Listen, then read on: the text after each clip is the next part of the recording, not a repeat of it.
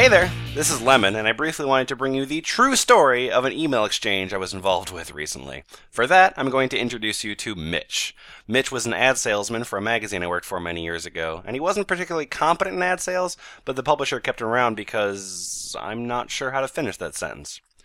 But when the publisher of the magazine died, everyone working at it went their separate ways, and I hadn't heard from anyone until recently, when Mitch somehow found me on Facebook. He followed me around for a while, responding to all my posts with, "Hey buddy, I need your help with something, here's my email address."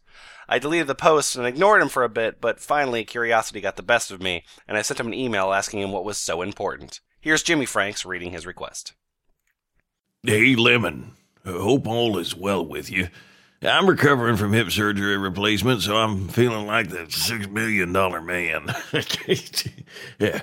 Anyway, I have a problem with a very evil guy who I would like to put him down for the dirty deeds he has done against me and former employees at If you can do this, I would be entirely in your debt. I'd like you to set him up without getting you in trouble or myself. I'd like you to hack into his work email and put kiddie porn on it. As much as you can, so he looks like a predictor. I have his email, and it's Mark.com. I don't want you to get in any trouble or to get it traced back to you or me. Can you do this favor for me? This guy has fired a lot of good people and needs to go down. I know I'm asking a lot, but it would really be a favor to humanity. Let me know if you can do this quietly and undetected. I will be waiting to hear back from you. Oh, also, Lemon, his email is all lowercase. I really appreciate your efforts if you can do this. Sincerely, Mitch. I guess I wasn't sure what I had expected from Mitch, but I know I didn't expect that.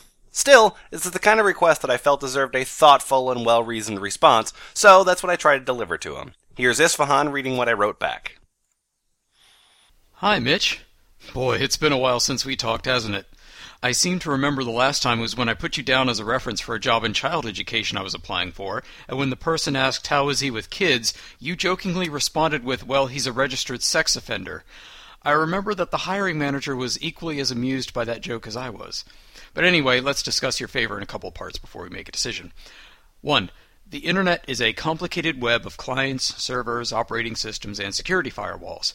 Innovation sometimes outpaces security, and holes can appear in systems that allow for a person with a particularly rancorous disposition to get up to some morally questionable behavior. To that end, you've provided me with somebody's email address, and you've asked me to hack his email. Now, presumably you don't know how this is supposed to work, and neither do I.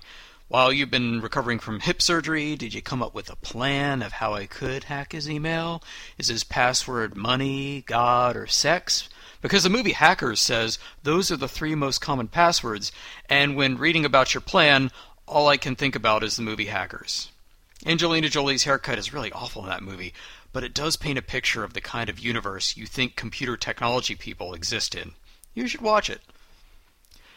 There's a larger problem in play here, though, which I'd like to briefly run through before we get started.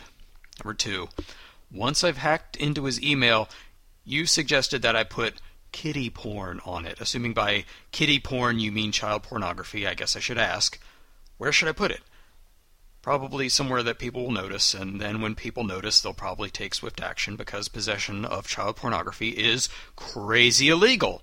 Like, if we were to set up a scale of 1 to 10 about illegal things to do on the internet, and if torrenting the new Tom Waits album was a 1, the act of seeking out, possessing, and distributing child pornography would probably be like 17 billion. There's a whole lot of people out there who think that this kind of behavior is morally reprehensible. I consider myself among them. Now let's actually talk in larger scope. Number 3, sometimes unpleasant things are good for humanity as a whole. For example, I would say that as a rule, murder's a bad thing. By the way, let me take this opportunity to thank you for not asking me to murder this guy.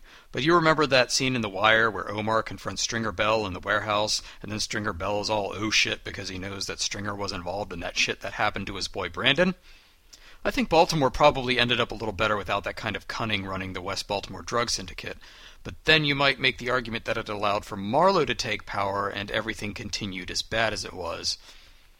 Which brings us right around to the big question: would acquiring and placing child pornography on the computer of a guy who did something you didn't explain to people you didn't specify ultimately be a favor to the human race? Nope. Turns out some questions are pretty easy to answer. It took a couple days, but Mitch did eventually respond to me. Hey, Lemon. Thanks anyway. Too complicated and I don't want you to get in any trouble. However, if you can think of a way that I could mess with his business email, let me know. I don't want anyone going to jail. Love you, buddy. Mitch. Dear friend Mitch, are you sure? Yes.